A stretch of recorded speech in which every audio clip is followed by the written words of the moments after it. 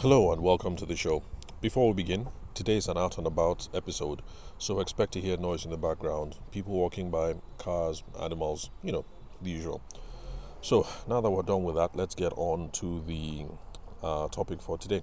So today on the show, we're going to look at more ways to add value to the customer, more ways to add value to your business partners, your stakeholders, your investors, the business communities that you're in on Facebook or LinkedIn or whatever. Basically, ways that we can add value. And yes, it's a continuation of the series that we've been running for the last 3 or 4 episodes so far. So if this is your first time of listening to the show, after you're done listening to this episode, skip back 2 or 3 episodes and get caught up to date on all the ways that we've explored about how you can be valuable to your customers and other people that you do business with. So today, the way that we're going to explore to become much more valuable to your network is to become a domain expert. Now, some of you are going to ask, does that work? Becoming a domain expert, does that work? Because we all remember back in the day when we were in university or secondary school, we all know that lecturer who was the undisputed expert in whatever the field was in law or chemistry or whatever, but they just seemed to be a big fish in a small pond. Or oh gosh, okay, I can't remember what the expression is, but you get my point. This guy is supposed to be the expert, but then again, he's not very impactful in the industry, if you can put it that way. So, becoming a domain expert, does that work? Does that automatically make you much more valuable? So, does it work? The answer is yes when it comes to business. So, to be successful in sales or business development, you're going to need two things. Number one is subject matter expertise. In fact, Brian Tracy says that this is absolutely important, and you're going to see why. And then the second thing that you need to be successful in business is sales process expertise, because you have to be the absolute don in what it is that you do, whether it's wedding photography or if you're on, what's that word? What's it called? The people who take care of women and babies, OBGYN, obstetrics and gynecology. Well, you have to be the best, but then you also need to know the business side of things. You need to be good with the sales process, how you talk to potential clients, how you talk to potential clients, bedside manner in the case of OBGYNs, because that's what's going to get you repeat business, or rather referral business, if I can put it that way. People who have been through your OBGYN consulting practice, and they see that you're the absolute best, they like your manner, and so they talk to their friends about it, like, oh, congratulations, you're pregnant, you should see Dr. Fashino, you should see Dr. this person, you should see Dr. that person, blah, blah, blah, blah, blah.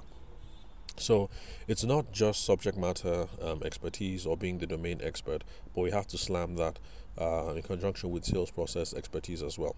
So when you put those two together, then you have a nice, healthy mix, and that is what helps you to deliver the true value wherever it is that you find yourself in your OBGYN practice, or your practice as a lawyer, or as a wedding photographer, or whatever.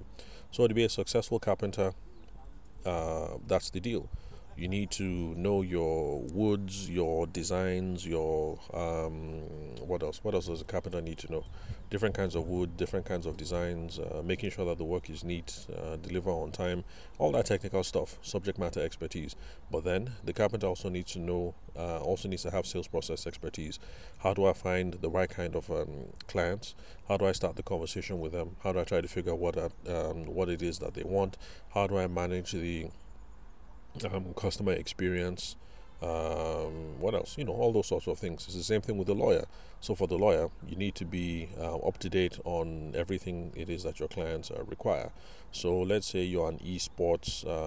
Esports. That's a new one of these newfangled aspects of the law. People that are making building careers by playing Call of Duty and all these games online. So it's not just people in the NBA and people playing in FIFA tournaments and what else? All these football tournaments all over the globe. Those are not just the people who are making money in the physical space. They're also people who are playing these games online that also make a living that way, playing in different leagues. Now, that's not something that I'm knowledgeable on. I'm not up to date with that. But assuming that you're a lawyer and that's your space, then yes, you have to be the absolute subject matter expert. You need to know how these leagues are created, organized, managed. How do you manage talent contracts, What else? Okay, well, it's not my field, so let me not speculate too much. But you get the point. So you need to know that technical aspect. Then you also need to know the sales process expertise as well.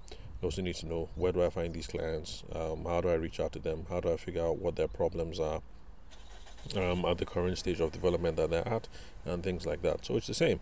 If you're a crypto trader or you're a broker, it's the same. You need to know all that technical stuff of what crypto is, what the exchanges are, technical patterns, fundamental knowledge, all the things I need to be able to trade these sorts of assets successfully. Then you also need sales process expertise, or the soft stuff, the business stuff. You need to know about raising funds, you need to know about capital allocation skills, you need to know about stakeholder management and all that stuff. So it's the same, even if you're a YAM trader. So I'm sure you guys get the picture. Whether it's carpentry, law, crypto trading, YAMS, you're a doctor, you're an OBGYN, or for those of you who are doctors, forgive me if I'm using the wrong initials. I think it's OBGYN, but if I get it wrong, forgive me. I'm not a doctor. So whatever business scenario it is that we look at, it's the same. Domain expertise, absolutely important, but then we marry it with sales process expertise, and then that's where the value comes forth. So what is domain expertise? A lot of people assume that domain expertise is insight and innovative thinking, and I guess that is where our fancy professors back in school got it all wrong. So it's not just the insight you have and the innovative thinking that you have, but also delivering solutions to people's problems. That is where the value comes in, and that is where the sales process expertise comes in, because the sales process expertise, business development process, all that is geared around delivering solutions. Because if we're going around, we're trying to drum up business, I'm trying to expose people to my product or my service, but I'm not delivering solutions, I'm not delivering impact, then we can't really call that value. So it's not just your knowledge, but it's also your facilitation skills, and that's where the sales process expertise comes in. Because when you're having those all those business development conversations, all those business conversations, that's what you're trying to do. Basically, you're trying to facilitate stuff. This is my product, this is my service, this is the agenda I'm trying to pursue, and I'm trying to facilitate an outcome here for both of us, an outcome for you, an outcome for me. I get some money, you get some results, and then everybody is happy. So this is what will deliver your clients value and all the other people that you interact with in business. Because when we get into business, yes, we start off because we're looking for customers, but eventually we have to deal with government regulators if you become that big. You have to deal with other industry stakeholders, no matter how small you are, because even if you're just a lowly carpenter, eventually the Ikeja Association of Carpenters or whatever, you guys are going to have to get together, because you need to protect yourself, or maybe you need to improve your knowledge, or whatever. So these things happen even in the trades. Eventually tradespeople get together, they form an association. So yeah, in the beginning we're chasing customers, but then eventually we're interacting with other people, regulators, investors, stakeholders, and what have you. So delivering value will not just be your expertise, but then the results that you bring to other people that you interact with. So, are you a subject matter in your field? That's good, but still, connect with me on LinkedIn so that we can hone your sales process expertise and the manner in which you carry out business conversations to make sure that you're delivering results to all the people that you come in contact with on your business journey. So that's all for today. Remember that you can subscribe for free. The name of the show is Sales for the Nigerian Business Person Podcast. I'm available on Spotify, Google, Apple iTunes, Pocket Cast, Overcast, any podcast player of your choice.